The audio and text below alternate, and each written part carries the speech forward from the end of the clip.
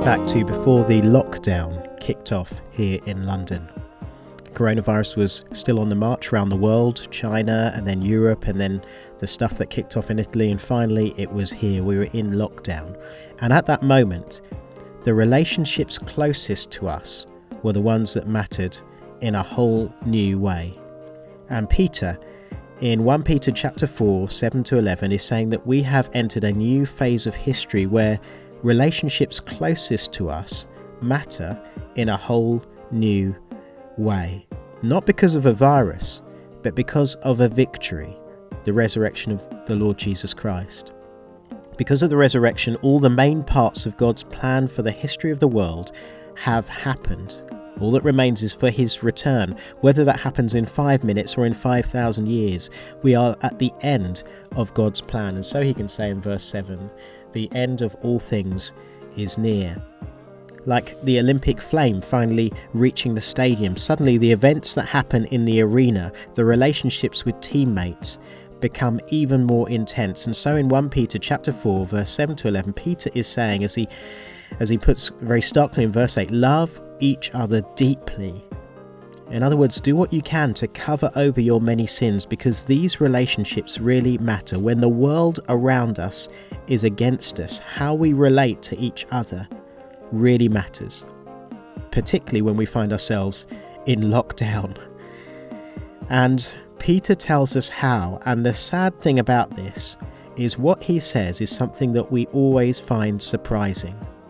And here it is. Before we try to talk to our teammates, we are to talk to God. The end of all things is near. Therefore, be sober-minded, fully alert, so that we can pray. In other words, the first resource for living out Christ's victory in the Christian community is the believer's prayer life. Prayer is the key that unlocks the power of heaven so that we can love with hospitality and serve as faithful stewards and speak with the very words of God. And of course, all that we are experiencing in lockdown adds total new dimensions to all of this. We need God's help, but let us pray that he might give it to us for the glory of his name. Let's pray together now.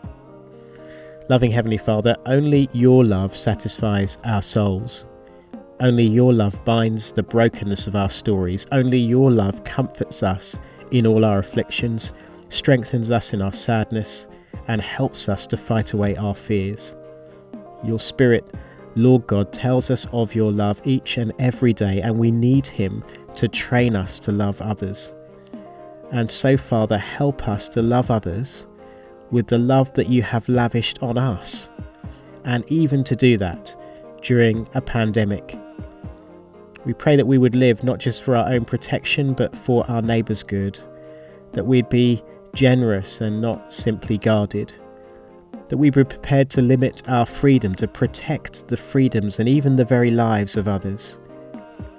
Father, help us to think of you above everything else, and so to put the interests and the feelings and the needs of others above our own, and so show in our lives that we value the riches of the gospel 1,000 times more than the passing riches of this world.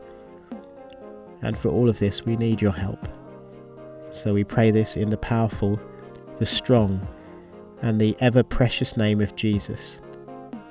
Amen.